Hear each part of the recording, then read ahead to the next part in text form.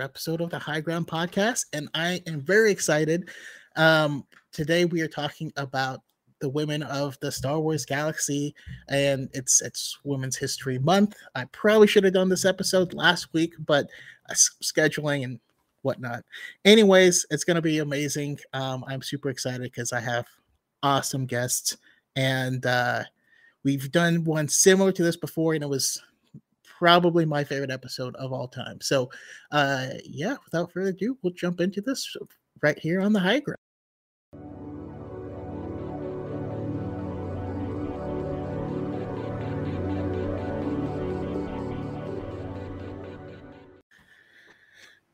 Hello, everyone, and welcome. I am super excited. I have a lot of actually, it's been a while since I've had any of you guys on. I've had Tia and Migs on before, but it's been a minute. Benali and Danielle, first time coming on. But I am really excited to talk to you guys and hear your perspectives. So I want to start. We will go around and I'll have you introduce, who are you? Where can we find your amazing content? And let's talk about tragedy. Who's the most tragic character in all of Star Wars? We lost Tia. All right, Tia's back. Anyhow, I'll start with Meeks. Okay, hi, I am Fangirl Meeks. You can find me on TikTok and Instagram. I also have Twitter. But I feel like my main places, especially for content, would be TikTok and Instagram. And let's see. Okay, when I was thinking about this question, the first person who popped into my head was Jyn Erso, because I think, given her history, like losing her parents, one to unaliving and one to separation, and then being taken in by Saw Gerrera and trained like as a soldier, not as like a small child. I think she was like, what, 7 or something? And then being called his daughter and then being abandoned by him and meeting the family, striking up a friendship with the mother and a relationship with the son, and spoilers, losing them as well, and then meeting the Rogue One crew and kind of gaining trust again in her father, but then having like the leaders in the rebellion not trust her word and striking off on her own, and then coming to a tragic end in Rogue One. Like, I can never watch that movie and not cry my eyes out. So I would say the most tragic character for me is Jyn Erso. Nice. That's a good one. See, that's not where my mind went. So I appreciate it. I love all the thoughts. How about you, Benali? Hi, my name's Benali. In terms of where you can find me, I am actually terrible at social media, but I am on Instagram at Benali12.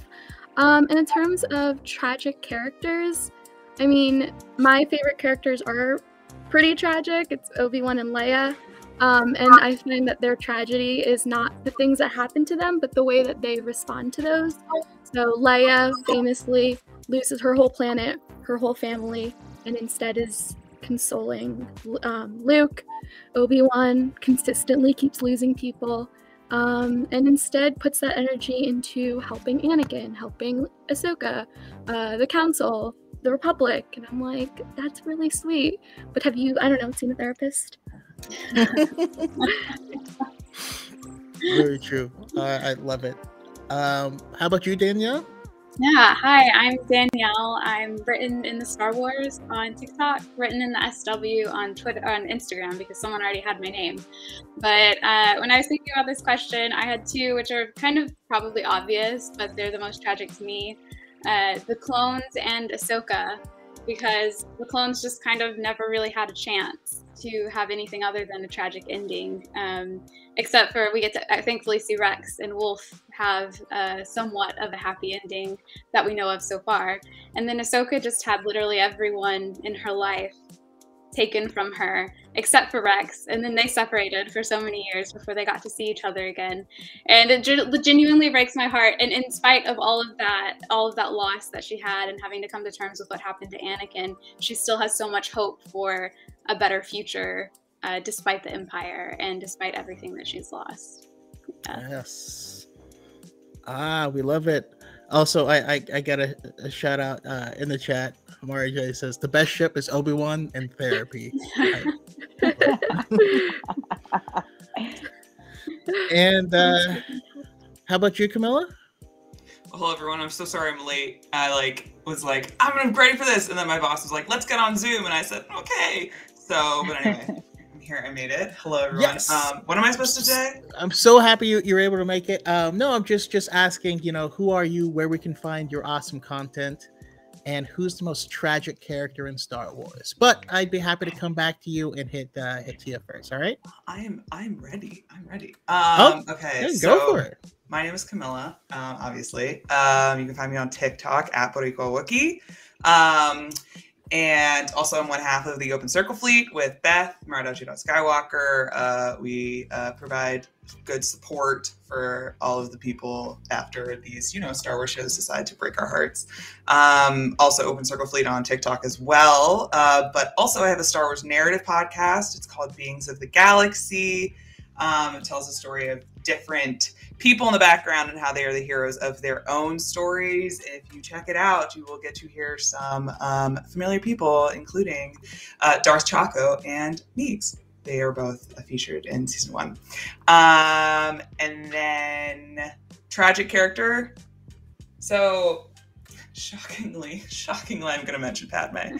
I don't know. Is Beth here? Or no, excuse me, Brooke. Brooke sent me these beautiful earrings, and I just got them today. Ooh. And so, shout out to Far Far Away Factory. Exactly. Amazing gear. Check it out. If you want to be sad. Yes, exactly. So yes, I got those today. I was like, perfect, Brooke, thank you. I'm gonna put them on right now. Anyway, the reason why I'm gonna say Padme is because kind of Queen's Hope, but you got to read that so you know. But then also because of the fact that the way that her story ends has nothing to do with like her own choices. It is like everything to do with like external things happening to her. And I mean, I think that's something that happens just like with a lot of women throughout Star Wars, is that like things just happen to them, tragic things happen to them, and they don't ever have the chance to combat those things happening to them. So I think women are generally very tragic characters in that sense, but like specifically Padme because of what happens, and then also like what Queen's Hope does to just make other things hurt more. And and I think a big part of it could just be how a lot of these stories that are based on the hero's journey, Campbell famously said that women are the prize at the end of the journey and not like the characters in it, which leads to some pretty tragic stories. Looks like we're losing people, but Tia, Kari, what's up, guys?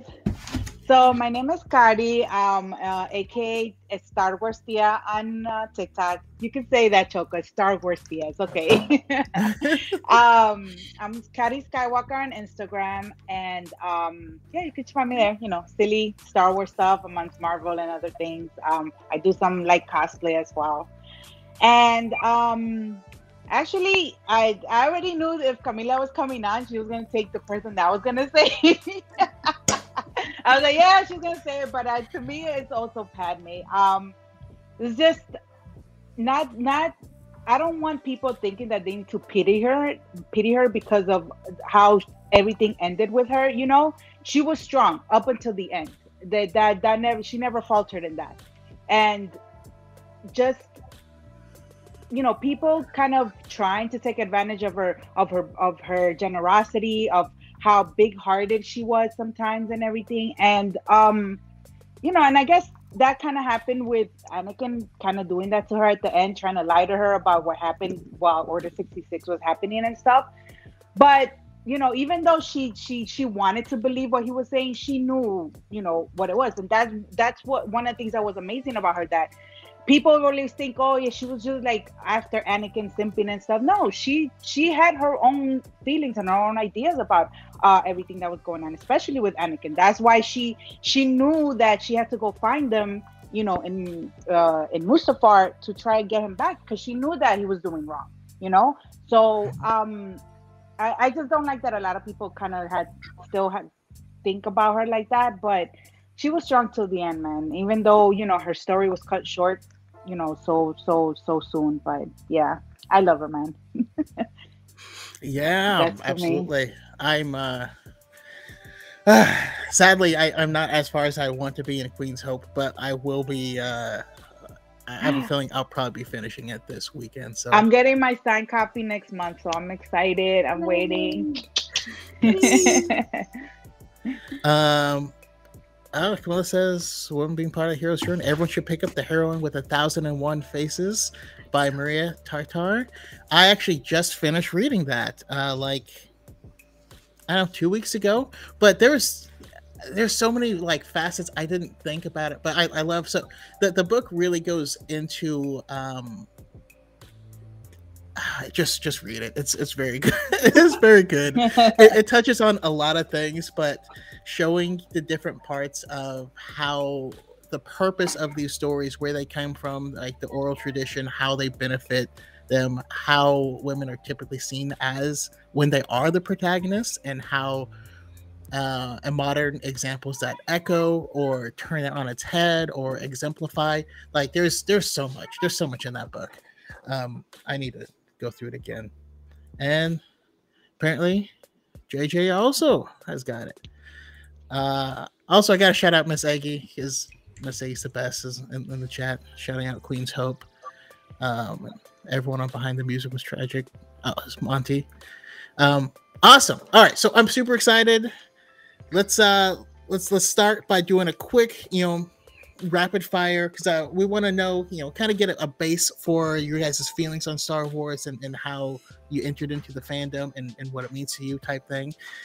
So let's do a quick, rapid fire of how you got into it and what's your favorite area. Could be an era, could be specific characters. For me, my favorite thing is just the books, all the books. I put books over movies and shows and all that stuff because I don't know, I'm a nerd. Yeah. How did you guys come into it, and what's your favorite area of it? I'll go to Danielle first. Yeah. Well, I don't actually remember how I came into Star Wars. It's just always been there. My dad watched the movies when he was growing up, and I watched them with him when I was little. I don't remember the first time I watched a Star Wars movie. It's just always been there. But I did have kind of a break where I was just kind of a casual fan of it, not really super into it that much until Rogue One came out, and that just flew me right back into the mix of everything, and that's how I ended up being here several years later. But yeah, I love Rogue One and loved the sequels. Got me really right back into Star Wars fandom. I love it. How about you, Camilla? I am relatively newer to Star Wars in terms of the fact that quarantine and TikTok is what really got me into Star Wars.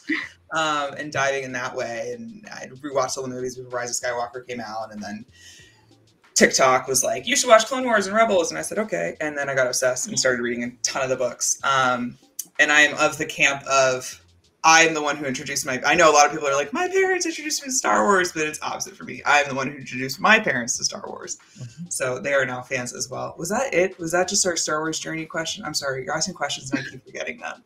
Yeah, that was it. What's your favorite part of Star Wars? Yeah. Favorite part of Star Wars. Thank you. It's women. It's just the women of Star Wars are my favorite part. It's hope and then women, and the two of those things go together hand in hand so beautifully.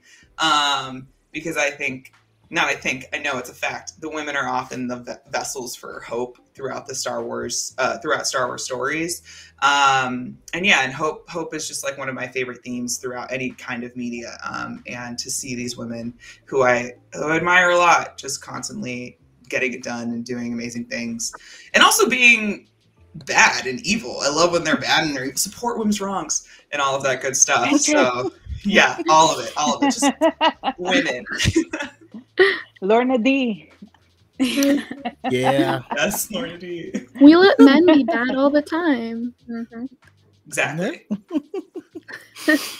Awesome. And how about you, Tia? So basically, Star Wars for me started around when I was like 8 years old. It was my cousin, actually, my older cousin. He was a huge nerd. Like, he was from the streets, but he was a nerd too. So he had a balance there. And he sat us one day. He said, "Listen, we're gonna watch Star Wars. You guys need to get into it." And that was the original trilogy at the time. And since I saw Darth Vader, and I was like, wow, this is like the coolest thing in my life ever when I saw him. And it's always been a love of Star Wars, but I was never like, the way I'm geeked out, like the way I am right now. It was just more, like, okay, I love Star Wars and I love Darth Vader, whatever. Then the prequels came, and then Anakin, and, but it wasn't deep. And then quarantine, like Camila said, came through. And I was like, everybody's like, oh, Clone Wars and Rebels. I'm like, all right, let me do a whole rewatch in order, the way with the shows and everything. And then that was it. Rebels became my favorite show. Kanan Jarrus became my favorite Jedi. And that was it for me. And then my favorite part of one of the biggest things that I love from Star Wars is the Force lore. Like, I'm obsessed. That's why another reason why Rebels is my favorite show, because it has such lore on the Force and stuff. And just because there's always something to learn. And now that I've read the High Republic, it's been like mind blowing, especially the more details, and the more we really get to see what the Force is like with these Jedi, and the different aspects of how they see the Force and all that stuff. It's amazing. So I love it. Yeah. I'm gonna have to change my answer, because the High Republic has really it's taken me by storm for sure. That's my favorite. How about you, Benali? So I actually got into Star Wars as an act of rebellion. My dad is a known Star Trek fan. He grew up with them. It was a big deal to him. My parents grew up in India, and so they would get reruns, and that was it was one of the few purely English immersive things. So it was a big part of his growing up experience. So then when I was born, he was like, "We're gonna watch Star Trek," and I hated it. And so I didn't like it. And instead I was like, let's watch this, because I picked it out the library, and it was Empire Strikes Back. And he was like, "This is not Star Trek," and I was like, "It has Star Wars." Yeah. I watched it. I fell in love. Han and Leia got me. But I didn't fully get into Star Wars. I got all the movies. I watched Attack of the Clones. When Obi-Wan does that thing on Geonosis and he stabs the thing, I think my brain chemistry changed. But I fully got really into Star Wars. I picked up the Revenge of the Sith novel. I was always a big reader. And so I picked up the novelization of Revenge of the Sith, and it was somehow this incredibly beautiful piece of literature about this dorky sci-fi show, a movie. And it's the thing that really propelled me into Star Wars fandom. I love it. Beautiful story. although I will have to normalize enjoying both, but yes, a very, very different vibes. I want to shout out Travis. Thank you so much for the super chat. Shmi Skywalker is the most tragic in my opinion. As a slave, gave up her son only to be ravaged and killed by the Tuscans, and the tragedy is part of what created Vader. Yeah, very true. Shmi gave up a lot, and Shmi is strength as well, because that's an impossible situation to be in. Also, random question to Travis: are you going to Celebration? Travis is a friend of mine.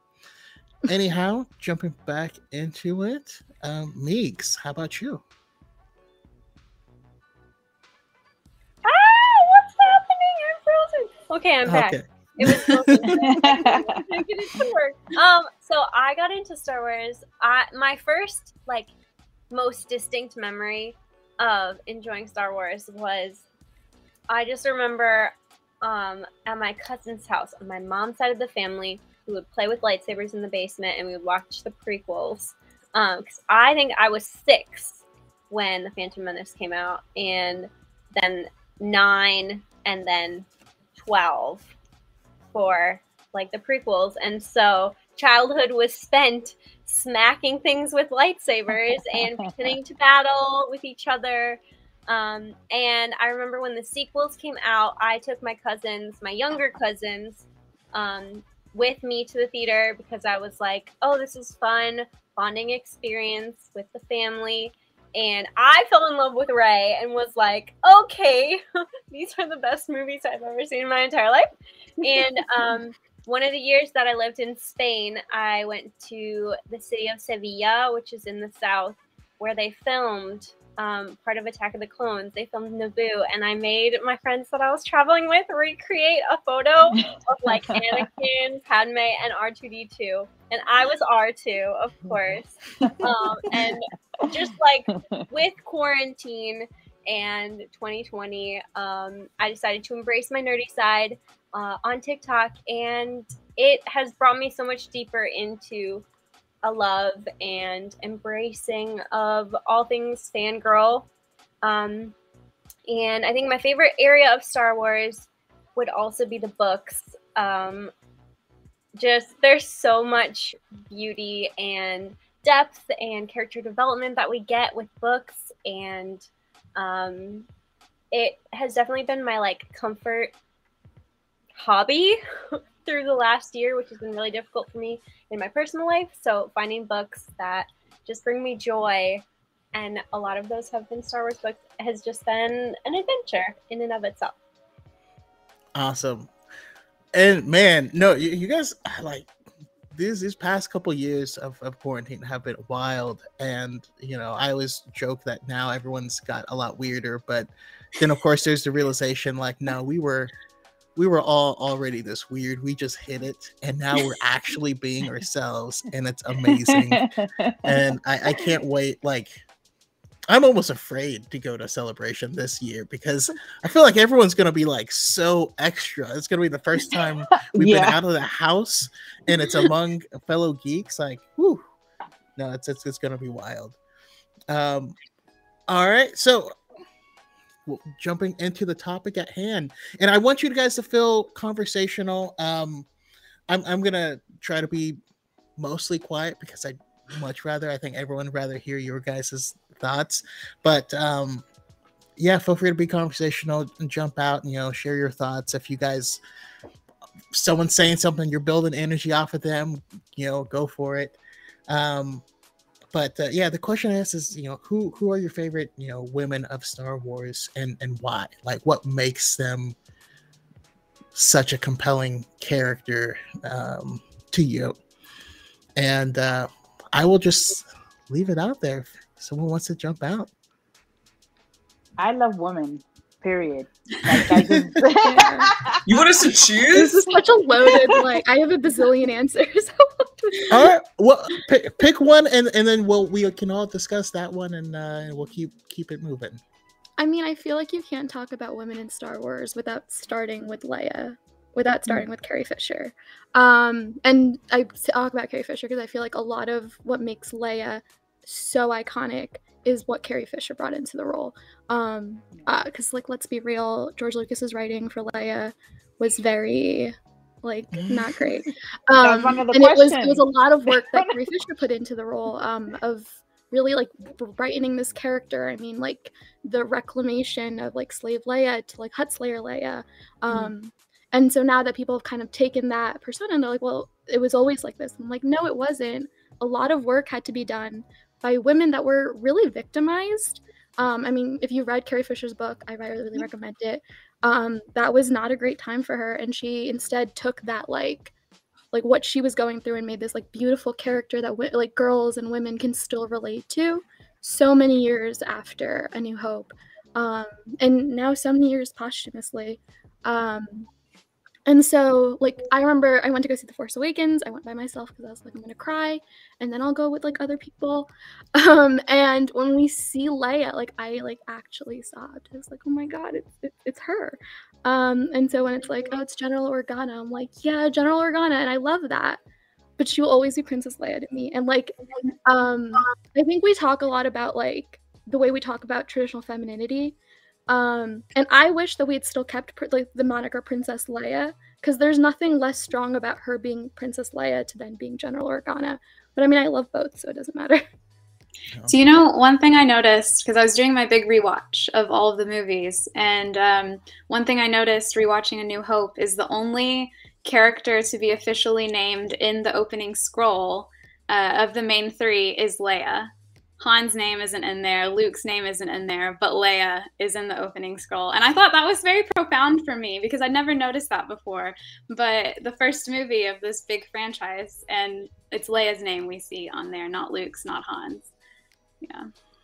Yeah. She was a princess like in real life too. Like, and some of her stories are wild. If you haven't read, you know, any of her books, I know The Princess Diarist was the last one, you know, before she passed away, but get that on audiobook because you're going to want to hear her read it herself. And it's amazing. Have any more thoughts on that?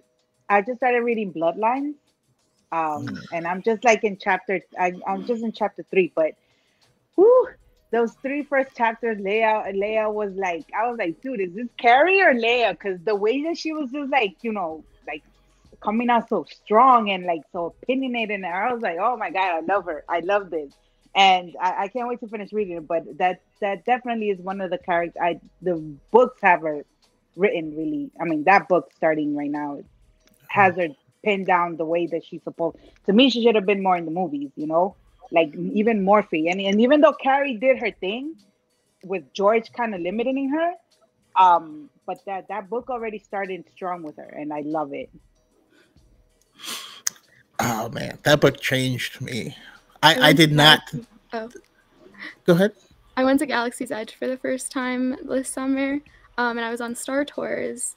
And when they have, and it's not even Carrie Fisher, but when they have the Leia hologram, I cried more during that than I did during what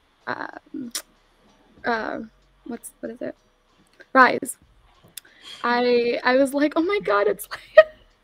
And my brother's looking at me, he's like, what is wrong with this girl?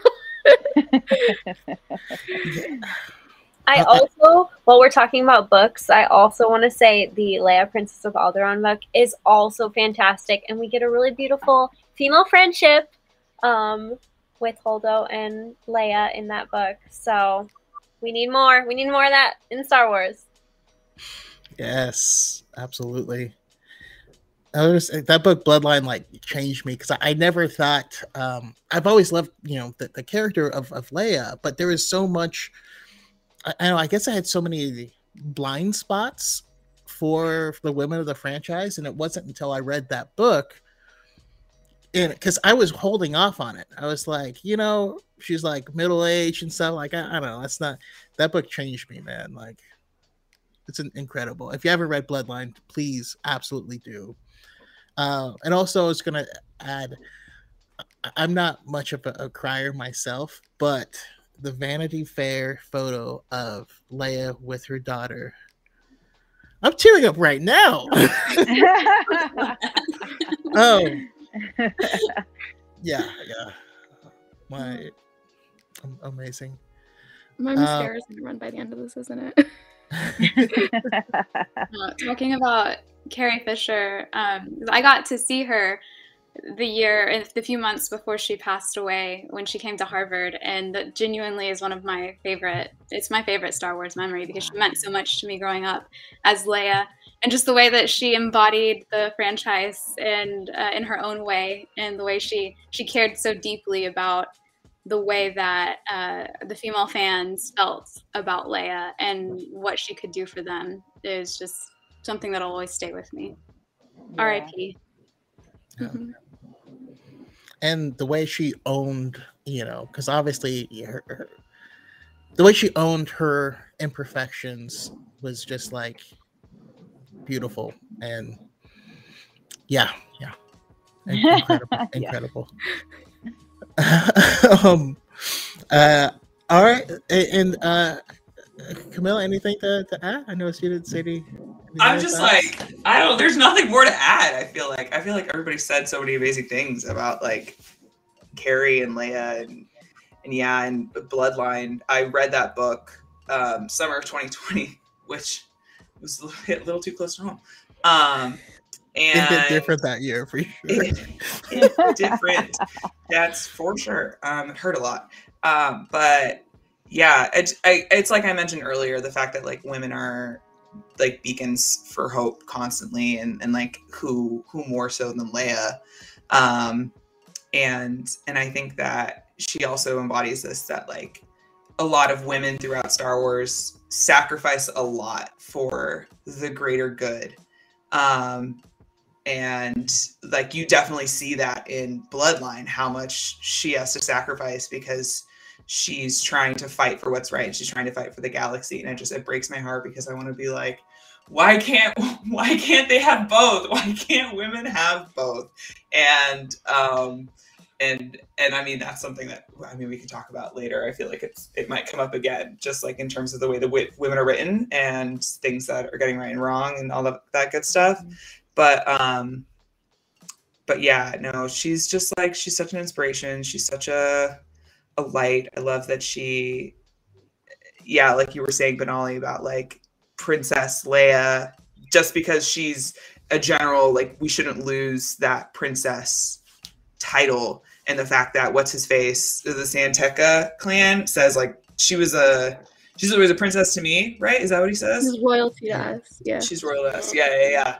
And so the fact that I don't think 3PO ever stops calling her Princess Leia, but I mean that's just 3PO being 3PO. Yeah. Yeah, it's the nuances of like the fact that women can be all of these things and more, and don't have to be just like put into one box. And I love seeing Leia being able to do that, and she's such a great example of that. And I want more women. Awesome, beautiful. All right, so that's our thoughts on the Queen. Who else do we want to talk about? And then also, I want to add, I guess, a caveat, and you guys can toss us in or not if you like to. But I tried to make sure that we had a pretty wide variety in backgrounds, coming onto the panel. So I'm curious, for any other characters that you love or being in the fandom in general. If there's anything unique, uniquely suited to you, or that really connects with you in a special way that you want to add into it. I have one, and it's one of my favorite characters, and it's Lula Talisola from the High Republic. She's a Padawan, and she's created by Daniel Jose Older, and I was like, my guy, her name, there's no way this girl isn't Latina. And he was like, yeah, she's Latina, whatever.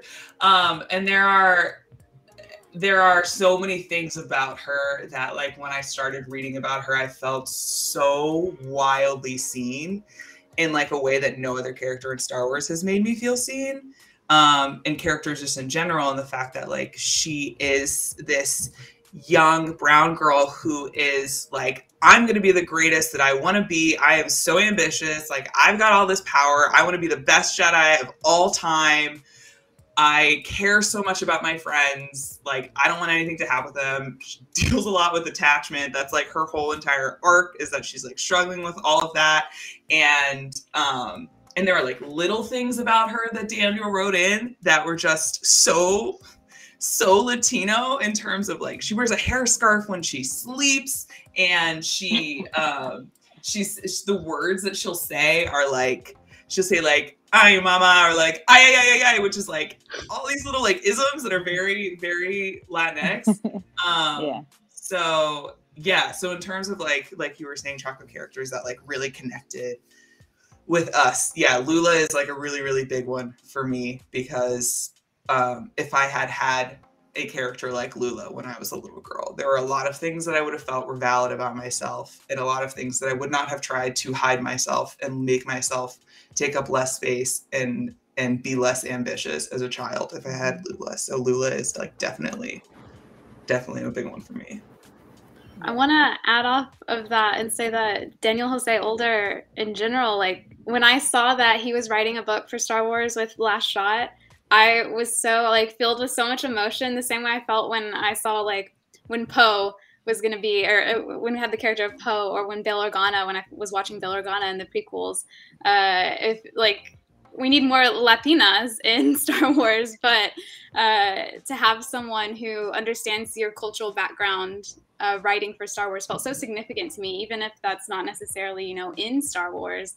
To have that representation just felt so, like I cried when I got his book, because I was like, this is the first time I've seen a Star Wars book written by a Latino. And it just meant so much. And I feel like he's done a lot characterization wise. You're right, Camilla, when it comes to that kind of representation on the page and in the universe. Yeah. I mean, for me, like I'm South Asian, I'm Indian. And so a lot of Star Wars actually borrows from Eastern religions, and so a lot of times I'm like looking at the Jedi Code and I'm like, oh, I've read that in the Vedic texts, and so there's that. But it didn't hit me, like I was like, oh my god, she like actually looks like me, until I was watching The Bad Batch. It was episode 1, and we have Death of the Lava getting shot down. Well, yeah. we get there and I was like, oh no. Like General Kenobi. But she was awesome in the comic. On Utapau. I was like, no, he hasn't. Go away. The Kanan comics, like knowing that so much of what made Kanan so good and his like understanding of the Force he gets from Deppa. And that like last conversation, which like now is kind of retconned. Which is okay. I don't see much of a different like problem with it. But when Deppa's like, hey, your journey, when like if nobody answers, like in the in New Dawn, she's like, if nobody answers, then you're gonna know what to do. Because he's like, well, what if nobody answers the holocron? And she's like, well, then you'll know what to do. And then to know how much of like Kanan's motivation is Deppa, I'm like, oh, that's really sweet. And I wish that the first on screen like, excluding season 7 of the Clone Wars, wasn't her getting shot down. Yeah, who knows? Maybe we get some more in the future. I definitely hope so. I mean, I'm excited to see what we're gonna do with Reva going forward, because Reva's already just a queen, and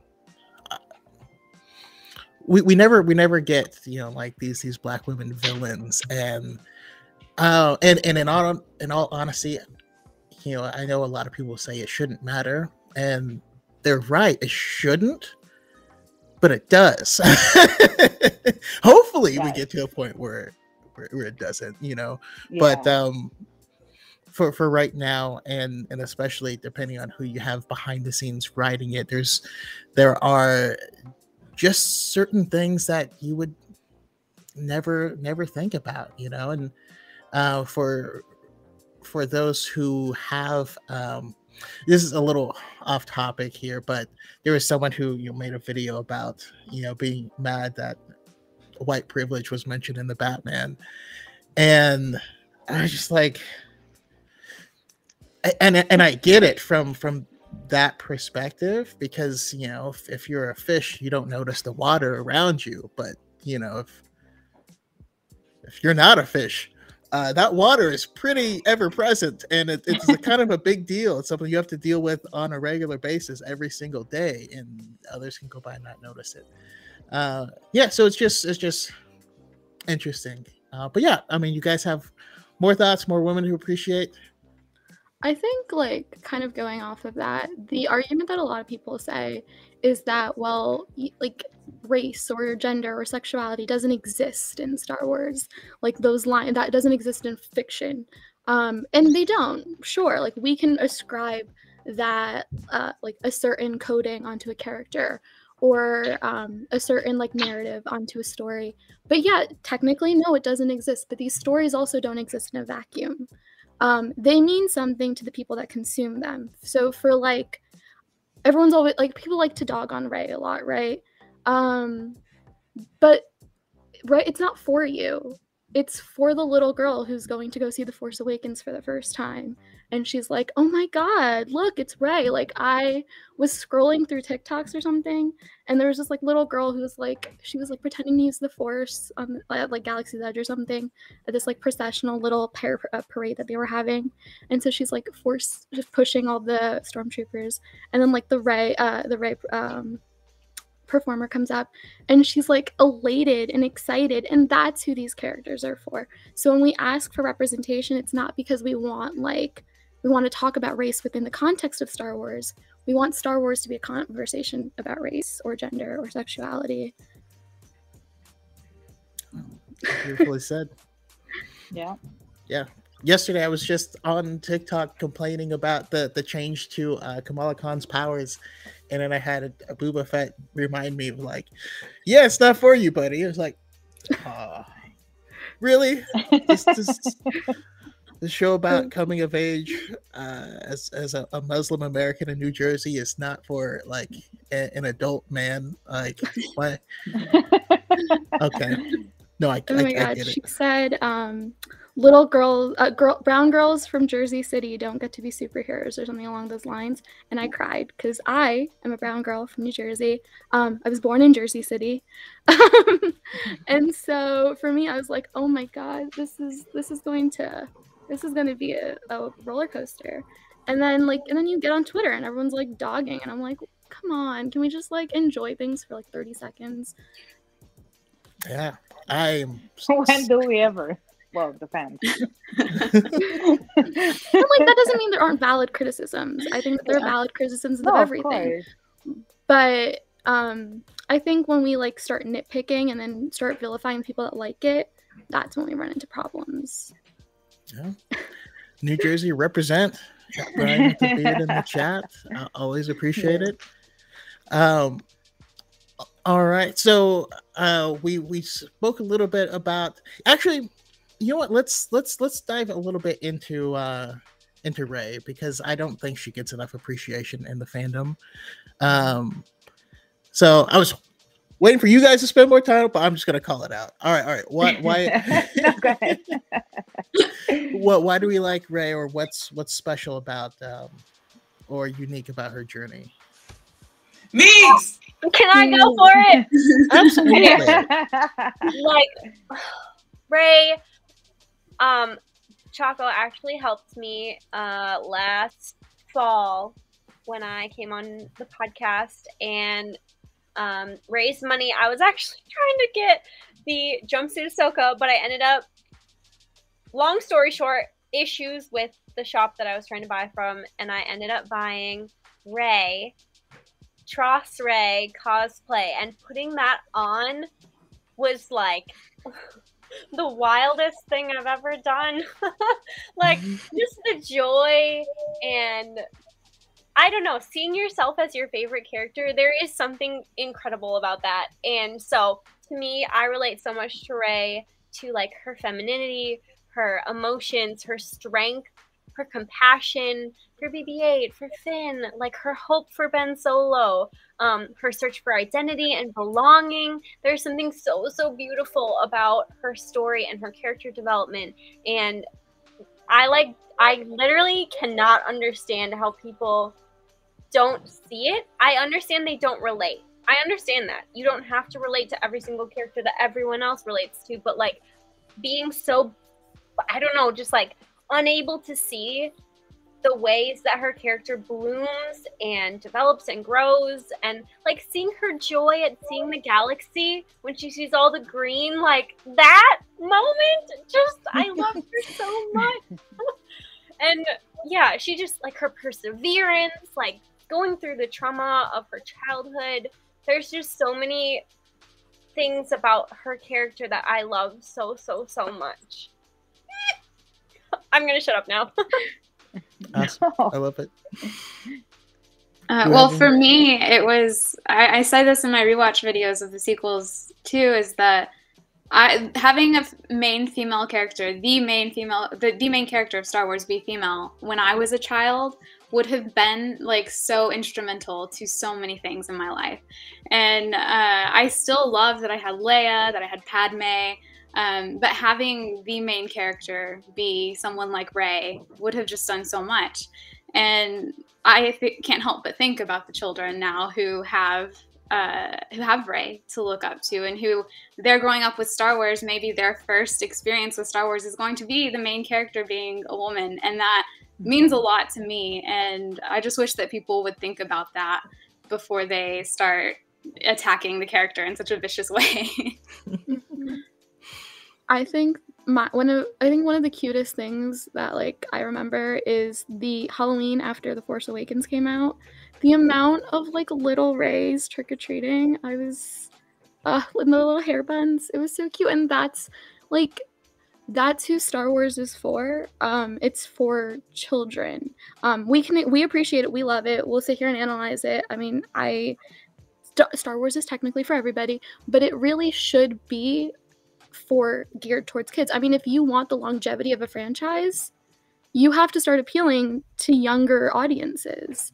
And so when we broaden our scope for the amount of people that we take in for an audience, we just make it so it can extend longer. It'll outlive its current fan base, and like that should be a good thing. But I think people don't get that. Yeah.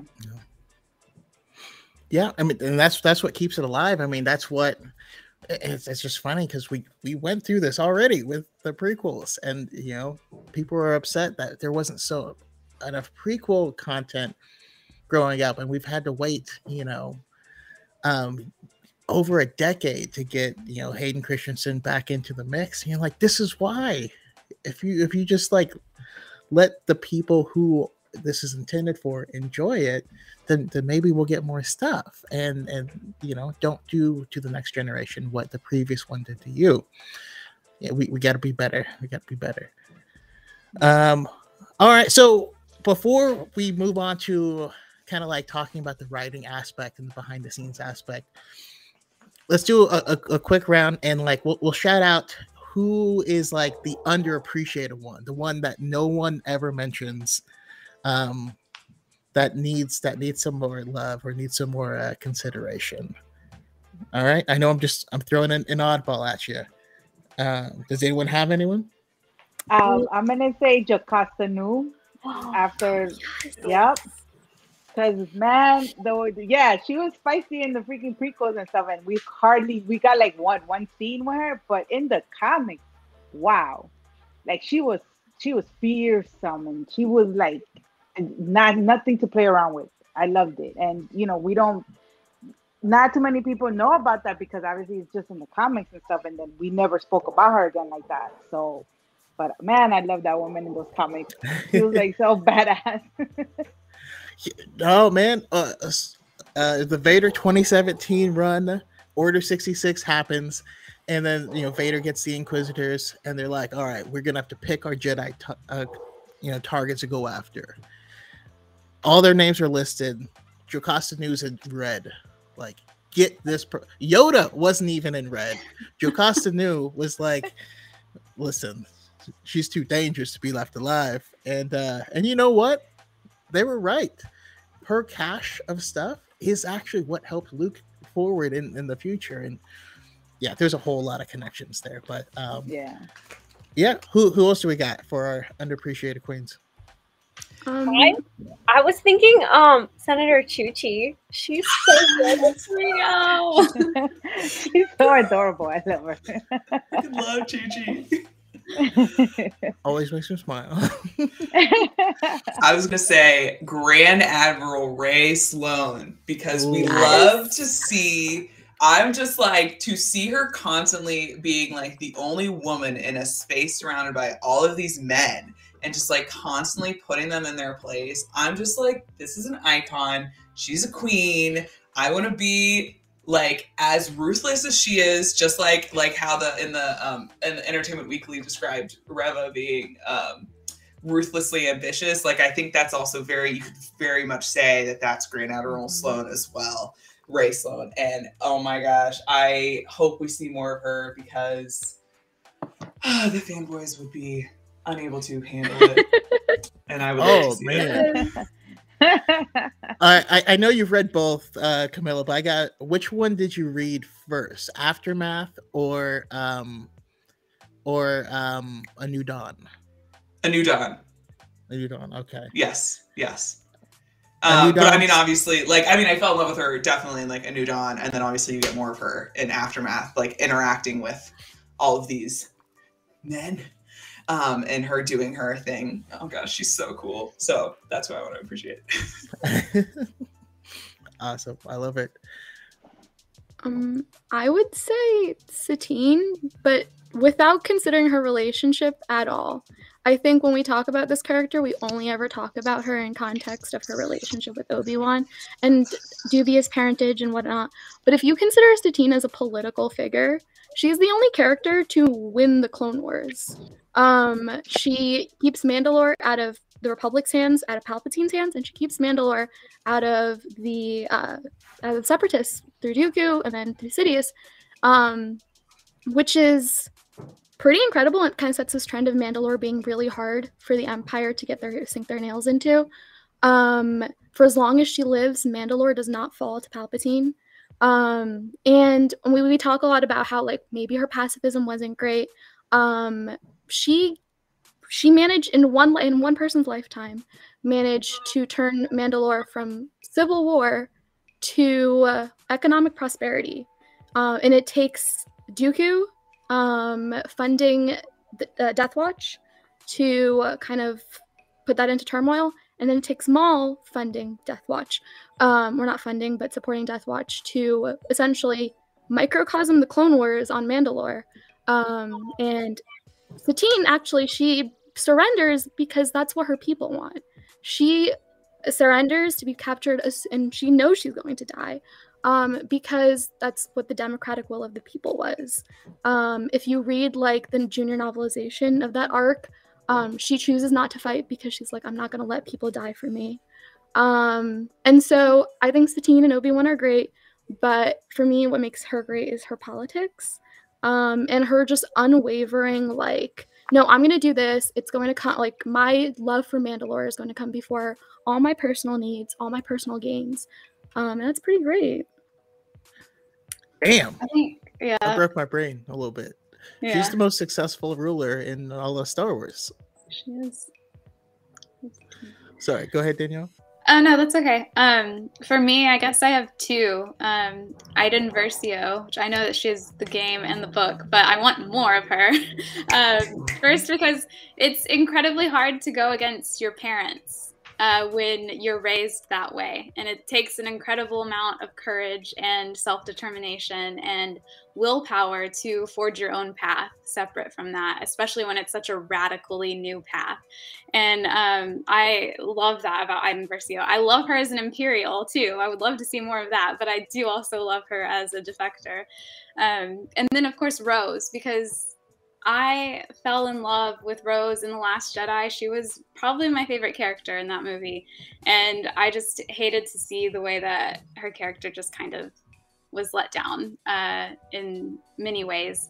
And I think I really fell in love with her more in her one-shot comic for Heroes of the Resistance.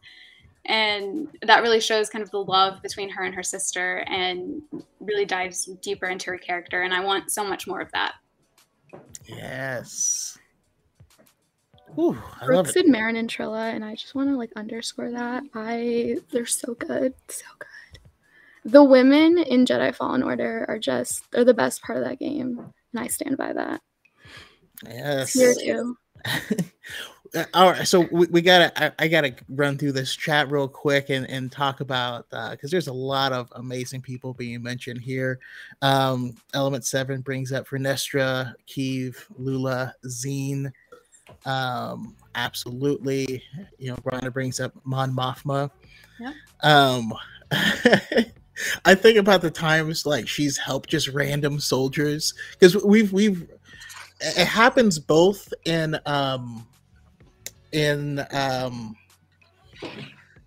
Lost Stars as well as the first Battlefront book, where there's like soldiers being stupid or getting drunk, and like she's like help them stumbling around and stuff. Like, I don't know.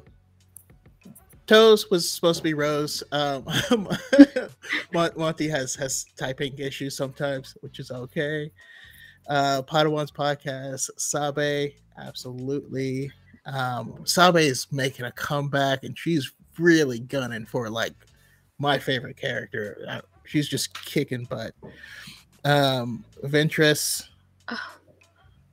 Asajj Ventress arc is so good. Let's see here. Ventress has the best redemption story in Star Wars, and that is my controversial opinion that like always angers people. They're like, Anakin. I'm like, no, it's Ventress. It's Ventress. I would agree with you. She repented. She lived with her consequences. She was redeemed before you even read Dark Disciple.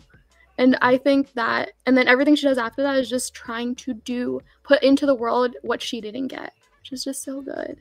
And then I'm a Ventress apologist. I support women's rights, but I also support women's wrongs. I love it. No, Ventress is great. Tam from Resistance, amazing. And I've been encouraging more people to read it, but if you read Alphabet Squadron,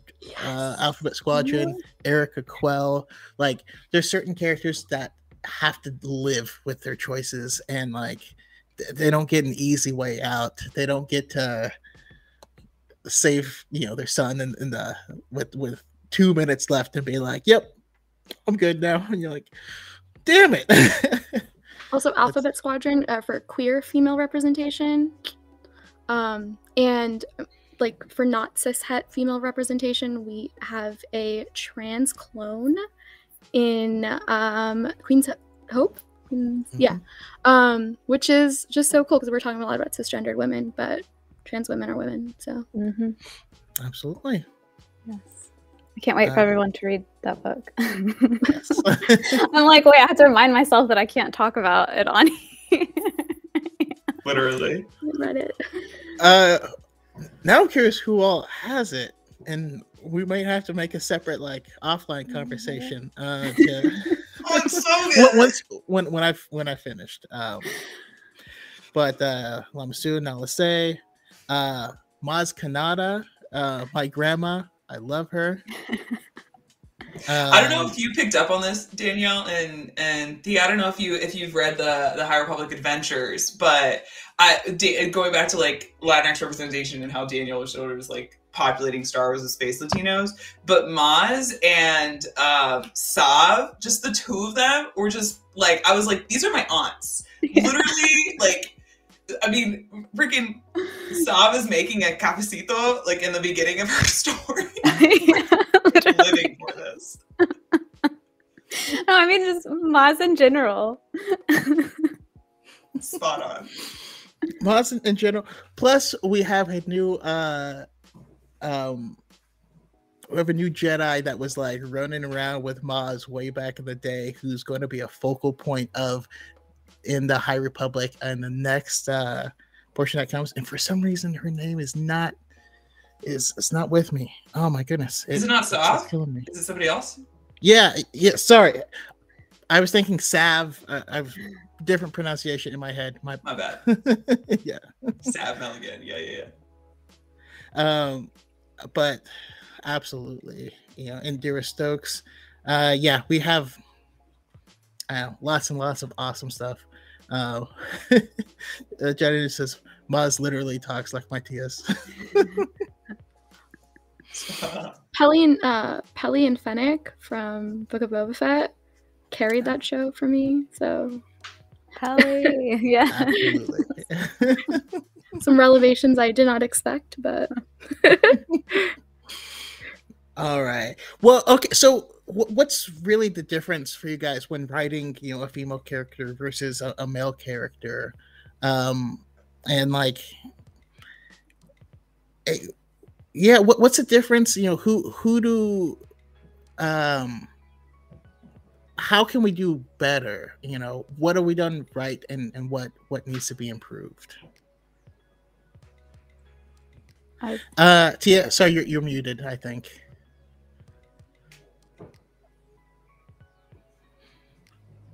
Can you hear me? But I will say one.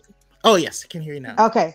I said, don't do what George did with Leia and Padme. That's the first thing that we need to discuss.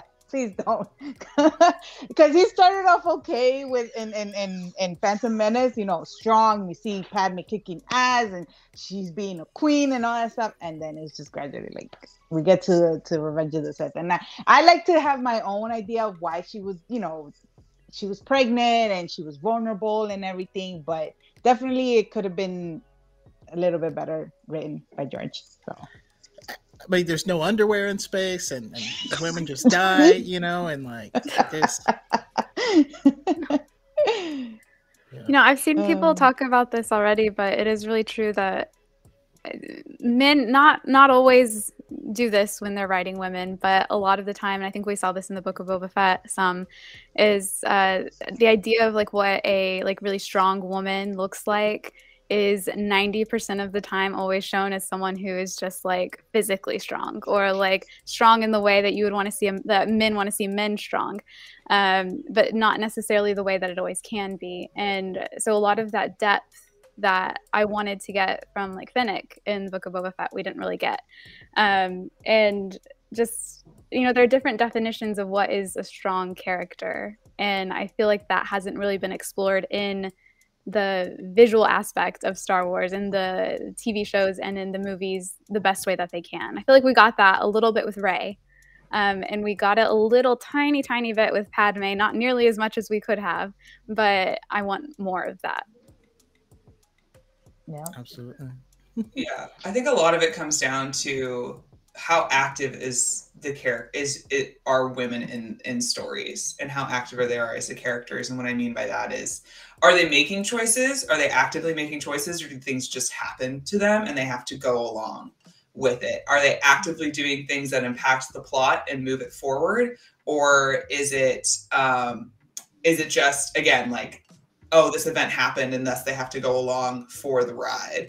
And especially like if it's in their own stories, I mean, it's like with both Padme and Leia, like they were doing active things at the beginning of their arcs, and then were not at all toward the ends of their arcs.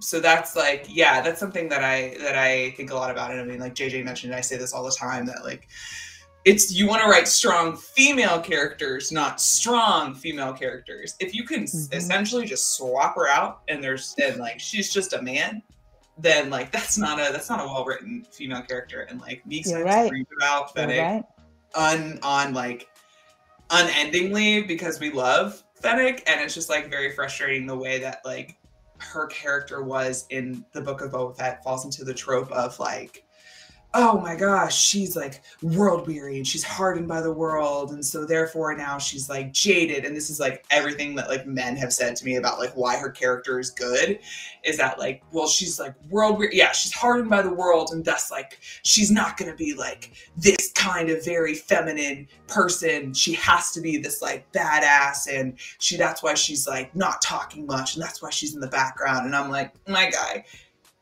you are saying that like women can only be badasses if they're acting a very specific small way.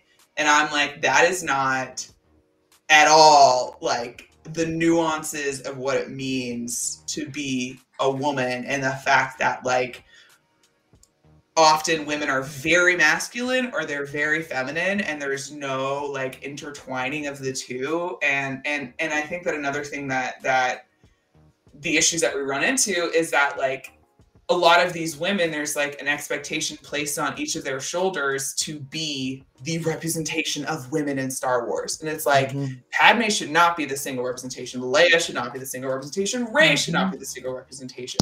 That's what we need. We need women who are like Padme. We need women who are like Iden. We need women who are like Ahsoka. We need women who are like Bo-Katan, Fennec, you know, like all of these different women who are well-rounded in their own ways and completely different, because we can't just have one kind of woman, because there is no just one kind of women. Like there are 5 of us here and we are wildly different, and you can't look at one of us and be like, we represent all women. That's ridiculous. That's stupid. And that shouldn't be the case. So yeah, it's just like nuance. And at the end of the day, what it comes down to is, are women involved in the creation of these characters? Are women in the room as these characters are being created? Are women running the show?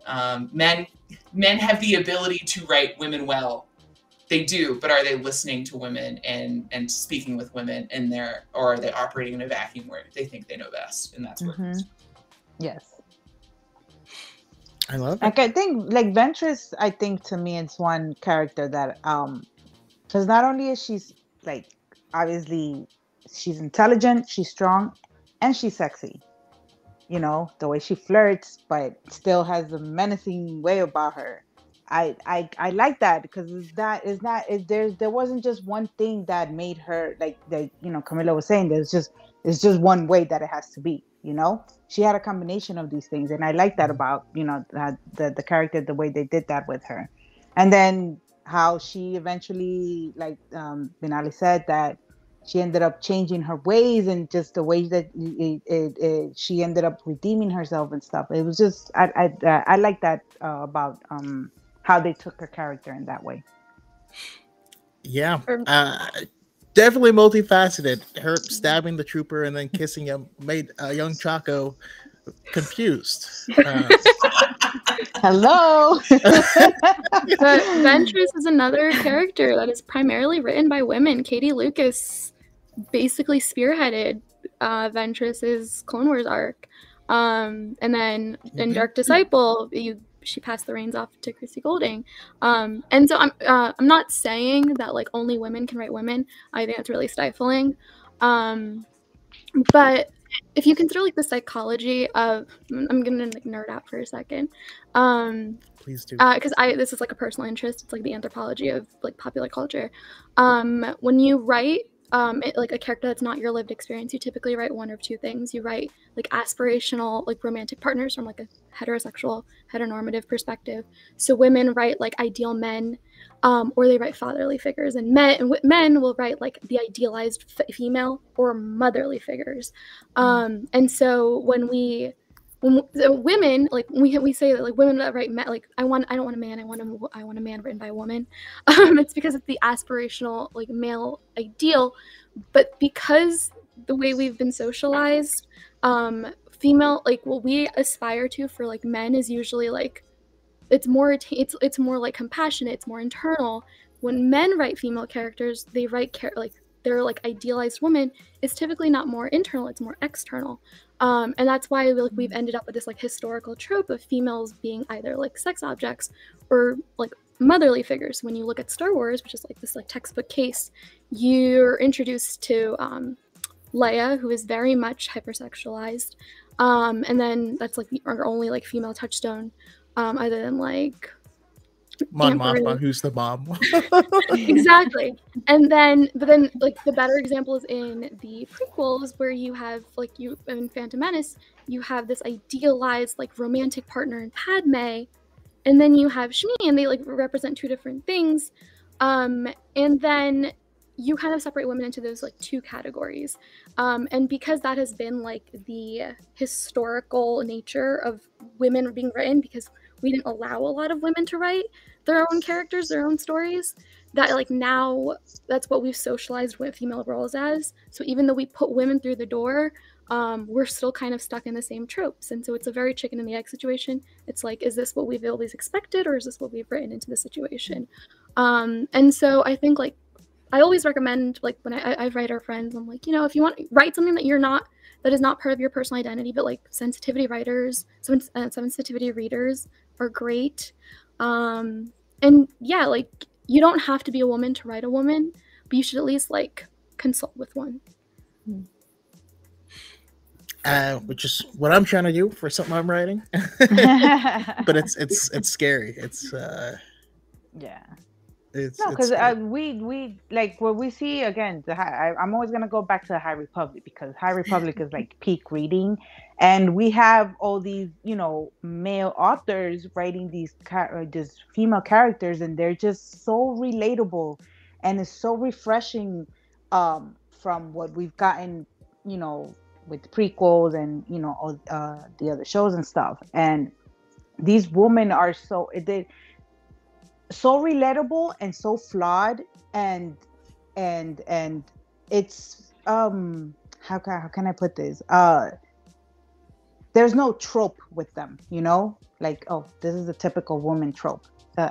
No, we have all these different personalities with them, all these different ideals with them, and I just love that I know that this character I can relate, and I know this person will relate to that character, and she can relate to somebody else, because we have such a variety, and I love that about it, about, you know, the way that they have written the High Republic. You guys, if you haven't, anybody there, you have to get on these books.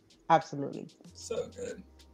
Chuck, I want to touch back to what you said about like how you were saying, I want to sharing writing with like women, and like it is a scary place. And it made me think that, like, I think for so long men have been, I know for so long men have been so in charge of storytelling. And when you look at the history of the world, like, it's only really recently that like women are being able to be in charge of stories, and their own stories. And I think that I would say there's probably a lot of like men who aren't willing to be vulnerable and to open up and be like, and ask for help from women, because for so long it's just been the norm, and it's just is what has worked. And so I think that, yeah, you raise a good point that like it is scary, and it is making yourself like very vulnerable, but it is like such good, important work, because it just makes your writing so much better. And it's like what more men should do, because it like will be a humbling experience to be like, hey, this character is somebody I really care about. Like, do you like this woman? Because I'm sure like a lot of men are writing women, and they're not writing like them poorly because they hate them. That's not what's happening. But it's like, oh, I wrote this woman poorly because I have a blind spot. And then I'm going to be vulnerable with myself and be like, hey, would you take a look at this writing? I would love to have a dialogue with you. I would love to hear what you're saying. And then like listening, and I know you've asked before, like, Chaco, how can like men be better? And in terms of like the writing space, it's listening, it's being vulnerable, because the fact of the matter is that like, if you flip the coin, there are a lot of people. I heard this said once, and it's something that I like to stick with, but like, if you have never been excluded, you don't understand the importance of inclusion. And in terms of like the very broad men writing versus women writing, the fact that a lot of like women have been excluded from the conversation are just like naturally always in a very vulnerable place. And so it's like, it's good work to be vulnerable and to put yourself in the shoes of like how women just feel all the time writing in like very heavily male spaces. And yeah, it sucks, but it's good work. And I applaud you for that vulnerability and being willing to share with women and hear what they have to say. Oh, I appreciate it, but it's like the least of what I can do. But what's one thing that's interesting that like really that you know, the book, Heroine with 1001 Faces brings out is how the oral tradition of storytelling is originally feminine, and these things that have been passed down for generations and generations were stories meant to teach people how to deal with certain aspects of life and different situations that can come up, and how all of a sudden it got trivialized and turned into, oh, it's an old wives' tale, meaning it was less valuable, and how like oh, well, that's just gossip, which is only ever used as a term only used in context to women. You've never heard men gossiping, right? And it's I know, it's just it's interesting because I feel like at one point in time, that's where all of our stories must have come from. And I don't know, I'm still interested in diving more into, you know, the origins of that. So if you guys have more book recommendations to find that out, I mean, yeah. I'm all ears. But yeah, it's just fascinating. And now we have more people. Yeah, I think I'm going to coin the phrase that it's our water. You know, what is your water? What is the thing that your life experience has surrounded you with so much that you can't tell that it's there, but anyone else is like jumping in a pool, like, and they have to deal with it, and everything's more difficult. And you know, can we identify what that is? And then of course you have the intersectionality about it, and there's a lot of stuff to consider. But it makes for so much more interesting storytelling. You know what I mean? Like you read it and I'm like, I never thought about that. Go ahead. One thing about, like, in my family, it's always been like the matriarchs, the one that would have the family stories, that they would be the ones to sit us down, like, oh, come here, mijita, and you know, let me tell you about the story of your great grandfather or your great uncle that this. But it's always the women, the ones that are telling the stories, you know, and that's something that I grew up with, you know. And then I do the same thing with my kids. I make sure and I sit them down, like, oh, you know, let me tell you about, you know, something that my mom told me about your great grandmother and stuff like that. But it's always the woman telling the story. They were the storytellers in my family. And that's something that, you know, I'm passing down to my kids as well. I want them to know that, you know, we have a voice, and we are fantastic storytellers, and we are fantastic at, you know, at telling something that society has said that it's mostly men doing it, you know. So it's just, I appreciate that we're having these conversations now, that we're finally getting to have more, you know, more women telling their stories, and, you know, the books and everything, you know, from their perspective. So I appreciate that. Yeah. Awesome. I love it. Well, what we've kind of talked somewhat about some of the, you know, like, oh, okay, we're just gonna make him a stoic badass, and like we could I feel like, and some people just disagree with me, and that's totally cool. Like the season end of Mando season 2, we had all these women fighting together. It's like, I don't know anything about any of these people. You know what I mean? Like, I don't know.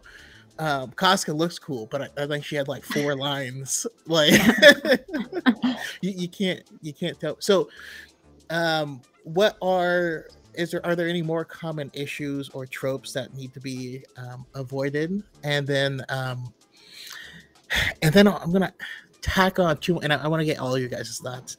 If there's something you could communicate directly to Lucasfilm, or, you know, whatever franchise you love, and then if there's something you can communicate directly to the fandom, and make them understand, what would those things be? So 3 questions total, common issues or tropes to be avoided, and then if you can communicate anything to the makers and to the fellow consumers. Hopefully that's not too much. I think one of the tropes that we had before was about that.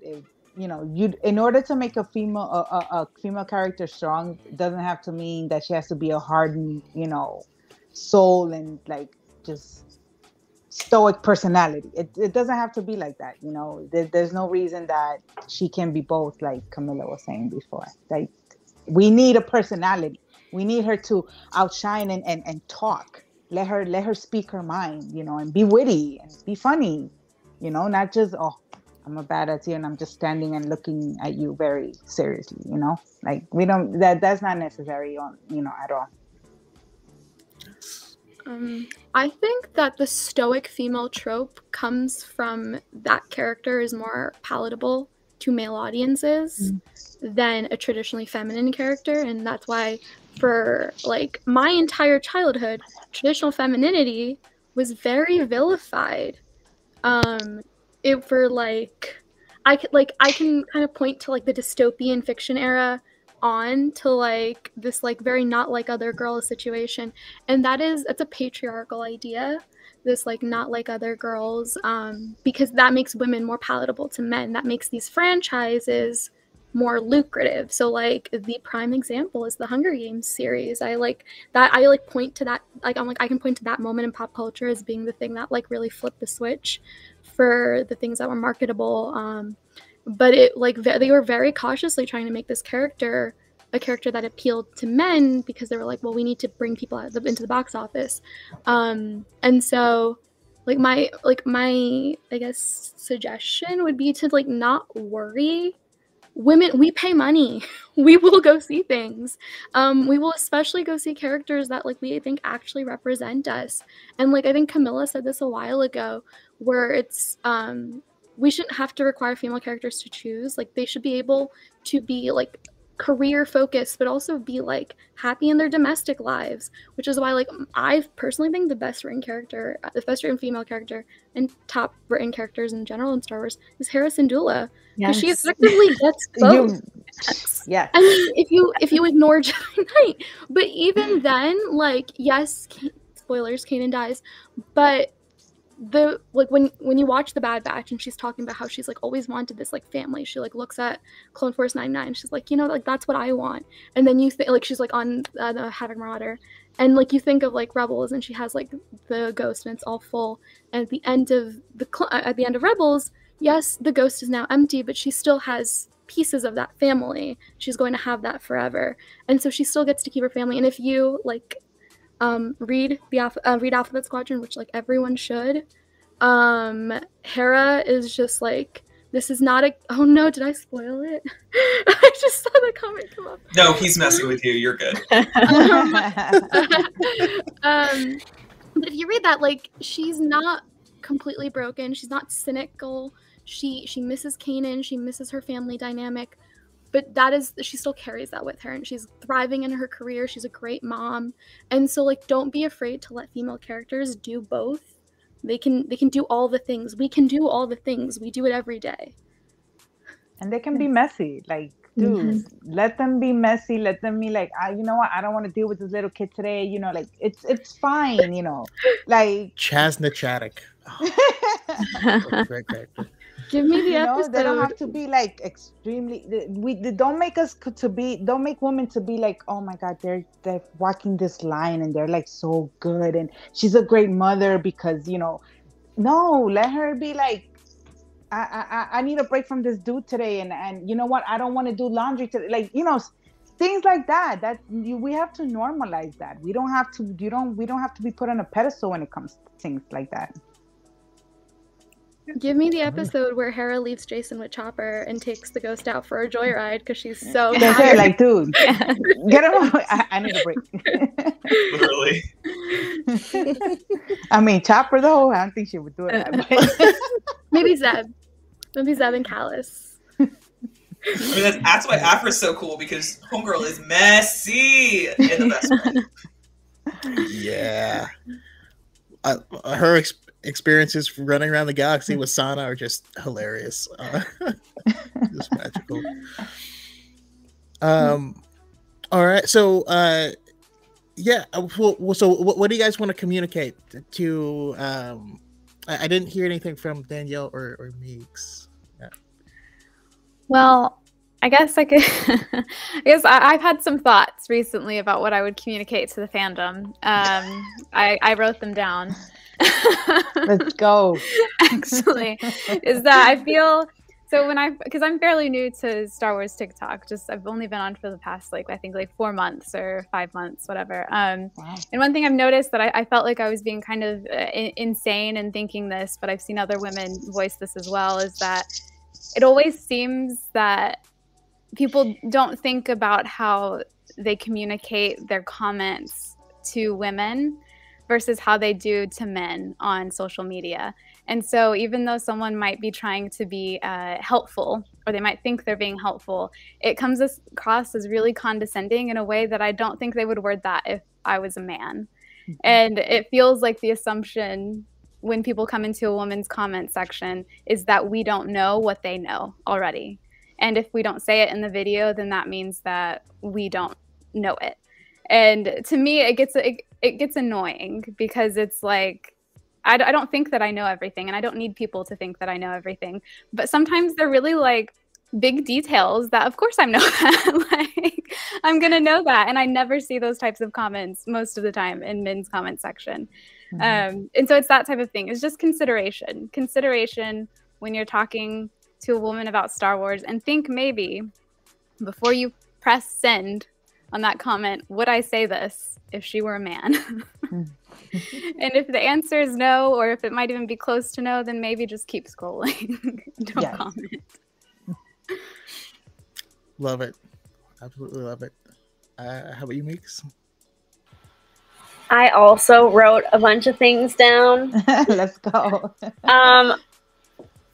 So the first thing that came to my mind was, like, if a girl likes Star Wars, this is kind of related to what Danielle's been saying, like, men feel the need to question, like, prove it. Prove you're a Star Wars fan. Name 3 facts about some obscure male character. Revan. Always Revan. Revan. It's always Revan. Or Starkiller. Yeah, oh, Starkiller, yes. Oh my God. And it's like, why? And Camilla and I talked about this also. The other thing is, women are fetishized. Like, oh, you like Star Wars? You're a good girl. How do I get a girl like you? Like, no. You don't. Well, now you don't. Exactly. Well, now you don't. Precisely. I made the mistake of putting a Star Wars quote in my dating profile. For real. What else? Okay. I might not say this well, but sometimes I think being a content creator, sometimes something that I see myself and other female creators do, I just wonder if we are treating content creation like a business. How do we get the most views, the most interaction, get invited to premieres, get a promo box, get a book in advance? We have to think about the audience. Who is a loud majority of the Star Wars audience? Men. What do I need to do to create content to get those interactions, to make content that men like? And I think then we're missing out on this content about women in Star Wars, or the things that we enjoy. Why are we just like crafting our content for men? Why are we gearing all this content for men? Mm-hmm. And it's super frustrating to me. I'm gonna say this. I have seen a lot of my friends talking about Queen's Hope, but I have seen, mostly on Twitter, a lot of hype about Brotherhood. Yeah. And I ask myself, like, why? Why is that? Why is they're both books. They're both about characters who are beloved. Like, why is Queen's Hope not being talked about by a lot of women and a lot of men and a lot of non-binary creators? Like, why? I think that also goes back all the way back up to Lucasfilm. I mean, and I know that like for a certain extent it's marketing synergy. They've really like branded this year as like Obi-Wan's year. I get it. But like, I know exactly when Brotherhood is coming out. I know when Padawan is coming out 4 months in advance. I didn't know that they pushed Queen's Hope twice or whatever.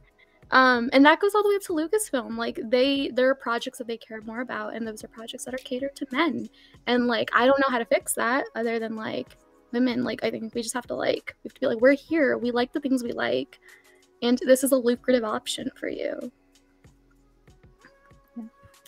I was And pissed just, when I got pushed back, but Oh. that's just me. I was so and then mad. just one thing with like Queen's Hope is just, and this is something that I've said forever, concerning Padme, is how Padme is basically forgotten in Star Wars, period. Like we don't get any mentions of her like that. I mean, now we do, because we get in the book and stuff, but then that's it. Disappeared. There's no mentions of her in other medias or anything. And I personally very much, that upsets me very much. To me, like my personal opinion, Padme is the most important Star Wars character. And maybe she's not, but she is a very big part of the story, one of the most important parts of the stories. And I don't like that we don't get anything past basically the prequels and some of the comics, but it has to do with Vader. Like, we can't just get her, and then all we have is these 3 books now after the prequels, and that's basically it. And I've always just liked the fact that they just left her out like that, and just basically, okay, yeah, she was somebody's mother, and that was it. They don't even mention her when it comes to the rebellion, knowing that she was basically one of the main persons that sparked, the start of the conversation. Like, why is she not being also, honored in that when it comes to the rebellion and stuff? So of course, if there's not talk like that, nobody's gonna hype this book unless it's weird. It's it's Padme fans, and it shouldn't be like that. So yeah. Is it weird to anyone else that there wasn't even like a discussion of sending one of the kids to the Naberries? Or I know. I think, like, going off of what you were saying, Thea, is that, and this is like partly also like what I would like to say to the fandom, 2 parts, is that, like, I think there's I like agree with everything that's been said, and the fact that, like, oh, we need to keep like marketing stories about women. The thing that frustrates me is that why is it only ever women talking about women? Why don't I ever see any men, any male creators talking about women? The only time I ever see men talking about women is to prove that they're one of the good ones because they're defending Rey Skywalker, and that is it. Or because it's Women's History Month. Exactly. Thank you. Why is I felt personally called out. It's everyone. It's everyone. Yeah. And so it just, like, it really, really, really makes me upset that, yeah, I mean, Rhonda said it earlier that, like women are a genre of Star Wars. And, like, that's not okay, because there are a lot of, I mean, I made a video for women's, like, people talk about we need more women representation, and I made a video for International Women's Day that is like a bunch of women, and there are in this video over 100 screenshots of women. There are over 100 and counting more women in this fandom that can be celebrated and that should be celebrated, and that aren't just Rey, Padme, Leia, Jin, Ahsoka. Those are 5 women, and there are so many others that should be celebrated, and it should not be just up to women to celebrate them and to highlight them and to get and to have those women, like, take place on your platform. So this is, like, to men listening, if you are a content creator, like, make space for women on your platforms. Raise up women's voices, let women take space, because women are often told to not take space. So let them take space in your places, and you take a step back so that women can be heard in a way, because women are naturally going to be heard differently than you. So make space for them. And then I also want to switch and say, like, just want to address the gals and non-binary pals. Like, y'all, I see you. I feel you. I know your pain. Like, I am so sorry that we are living in a time and are in the Star Wars fandom when it is hard.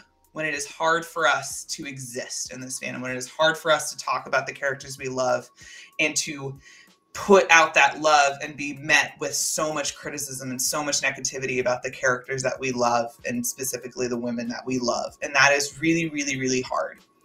But I want to encourage you that the work that you're doing to celebrate these characters, and the work that you're doing to make Star Wars a safer space for the fandom, is not going unnoticed. And it's not thankless work, because there are kids coming up right now who are going to get to come into a Star Wars fandom that is going to take care of them, and that is going to love them, and is going to accept them and include them in a way that maybe we didn't get to be included. And so that doesn't even just go to women. That goes for like all underrepresented groups. That goes for people of color. That goes for queer people, that we are making spaces for other people to not go through what we're going through. And it really sucks, and it's really, really hard work. And I wish we didn't have to deal with it. But there will be a day, I firmly believe it, when that sense of negativity is dimmed and dulled, and that sting of hate is almost gone, and only the light of the rebellion and the resistance lives on. For light and life. Yes. I love it. That was Yeah. so pretty. I love that. What's what Rose said, they win by making us think we're alone. But there are more. And I love how Amber says, I'm so happy to be in a time when we can find each other. That wasn't a thing when I was young. Yeah. We're creating something better. And yeah, me doing like this podcast it's only like it's a stopgap. It's very small, but if I can get you guys in front of other people, and then other people will invite you on, and you guys find each other, and we're just trying to make a movement, Hopefully, well, yeah, I have no doubts, because I've already seen it make a change. I've already seen acceptance of a lot of things happen faster than I've ever seen it happen before. And so I think, a little bit at a time, definitely not there yet, but yeah, keep letting us know how we can improve. But I think that's the trying. reason why I think a lot of that's one of I feel that it's the fanboys are pushing back so hard, is because we are starting to be seen now. We are starting to, be heard now. And they don't like that. They feel it's like, whoa, wait, you guys are just supposed to be the cute Leia loving Padme ones, whatever, just cute, and we're the strong. This is the fandom for us, because that was like the stupid always trope of nerd stuff is for guys. The girls were never into nerdy stuff. And now that they see that we're coming in full force, it's like, whoa, no, wait, why are you invading my space? Like, well, bro, too bad. You can either get with it, or just go away. We don't need you at all. I think the argument that like, oh, there's so many women and so many like insert marginalized community here, like in this fandom, that like they're like they weren't here 10 years ago. And I'm like, no, they were always here. We've just stopped staying in the sidelines. We've stopped like letting you control this narrative. We've stopped like accepting less. And so yes, it is a really dark time. Like it's a dark time in general. But it's a hard place. Fandom spaces are really difficult for marginalized communities. But I think that like Tia said, like we're making a genuine effort to make them like safer spaces, and it's working when people start pushing back, and all you have to do is just push back harder. And kind of like adjacent to what we were talking about before, but I think we also don't give female fans like credibility. So like this has happened to me a lot, where like I'll post a comment or something, and somebody will be like, actually, and I'm like, no, actually, like here's all the reasons why I know what I'm talking about. And then they still won't believe me. But then like a male creator or like a male fan will be like, oh no, like this is why. And it's the same thing that I just said, but that carries more credibility. And so I think it's just like for people to just be more conscious that like we know what we're talking about. There's nothing different from like what I'm saying towards what someone else is saying. And so like when men come in and I'm like, it's great that you're like really like you want to help out, but less of like, no, actually it's this, or more of like, no, actually she's right, and you're wrong. So I'm sorry. Yeah. Absolutely. All right. Yeah. I mean, thank you guys again for all coming out. This was an awesome conversation. I've enjoyed this like a lot, and I'm always left with a lot of stuff to consider. So I appreciate that. Let's put it in your book. Put it in your book. I'm trying to. You know, I found that in general, all of my favorite protagonists have like always been women, and so like it's been tough for me in like trying to write stuff because I'm like I don't feel like I'm up to it. So I'm learning little bits and pieces and like, you know, reading the books and stuff you guys recommend. But yeah, that being said, let's go around the room one last time and have everyone say once again where we can find you and your amazing content. Also let us know if any closing thoughts, you know, anything that we've missed, any additional messages, just one more time for cleanup. And I will start with Tia. Oh, sorry. All right, guys. So again, my TikTok handle is my name here, Star Wars Tia, or Kari Skywalker on Instagram. And final thoughts, just listen, guys, and this is for the men. We're here, and we're not going anywhere. I think you guys should appreciate that we're here, and that you can have more fun joining in the fun in a safe manner, in a respectful manner, and this fandom could become the most amazing thing in the world. Just, you got to put in the work, you got to put in the thought and the respect. That's what I was saying. I honestly feel bad for the toxic people because we're over here just vibing. You know what I mean?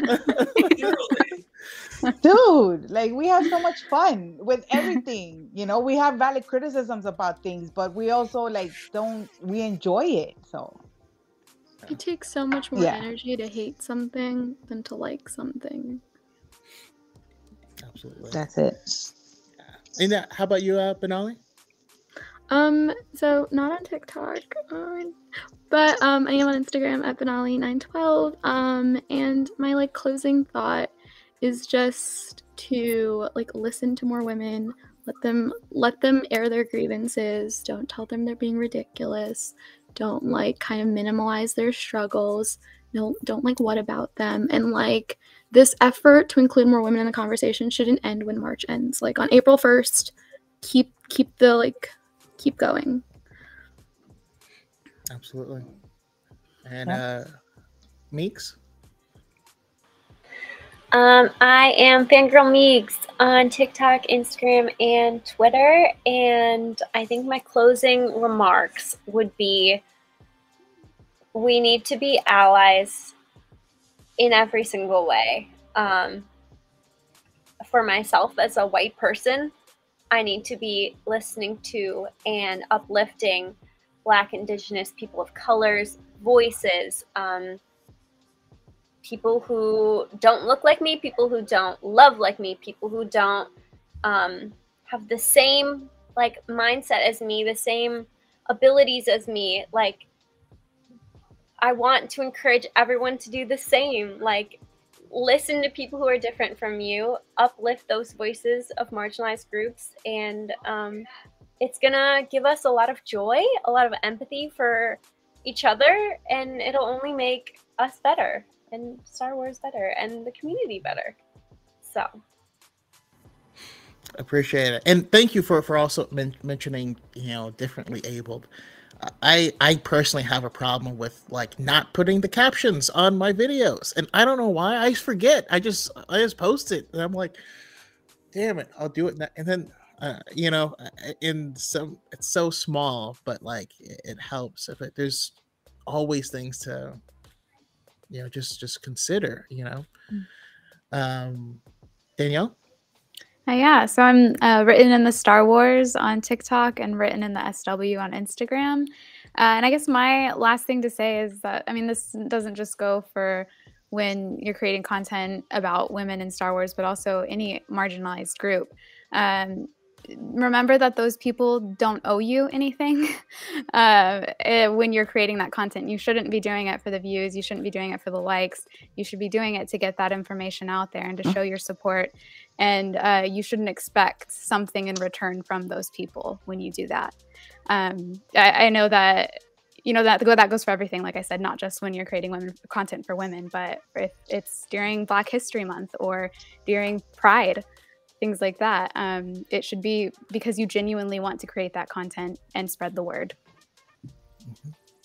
Absolutely. And last but not least, Camilla. Yes, I'm Camilla again.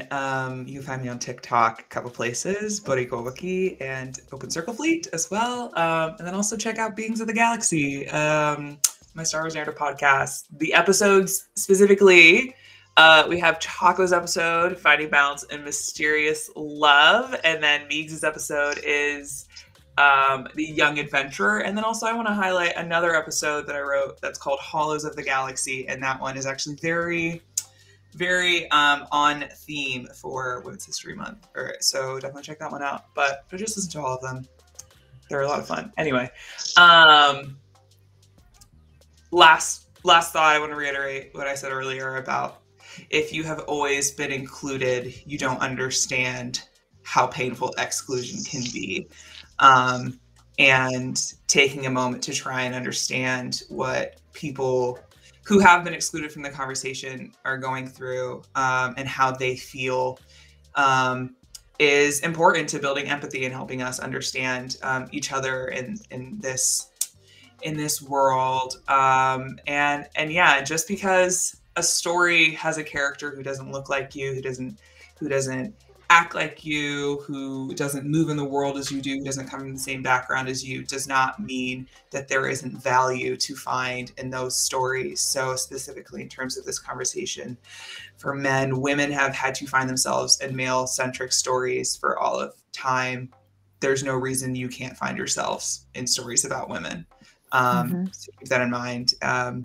Just because something wasn't necessarily made exactly for you doesn't mean that there's not value for you to find in those stories. And just, women, that's it. Women. Women. Women. Yes. If not, Luminara will judge you. Luminara will be judging you. Okay. I love it. I love her. Amazing. Thank you guys once again. I appreciate it so much. I want to also thank all the channel subscribers here, Brian with the beard, Lee-Wan Kenobi, X-Core Gamer Skills, Droidy Jedi, Master Yoro, Jedi Master DePaul, Star Wars Lawyer, and Xanatos, and all these amazing people hanging out in chat. We got JJ Cat Lady, we got Rhonda with the book. Check out Rhonda's podcast. I can't remember what it's called. Rhonda, say the name of your podcast in the chat if you if you don't mind. We have Vince Skywalker hanging out here. We have Monty Montgomery Harris, who was on last week. Lots of fun talking to him. Chris, Star Wars Lawyer. We have Escape Reality Films, St. Pat, Miss Aggie, Amber Medina. Just phenomenal group coming out here. I appreciate all of you guys because I love making content and having these conversations.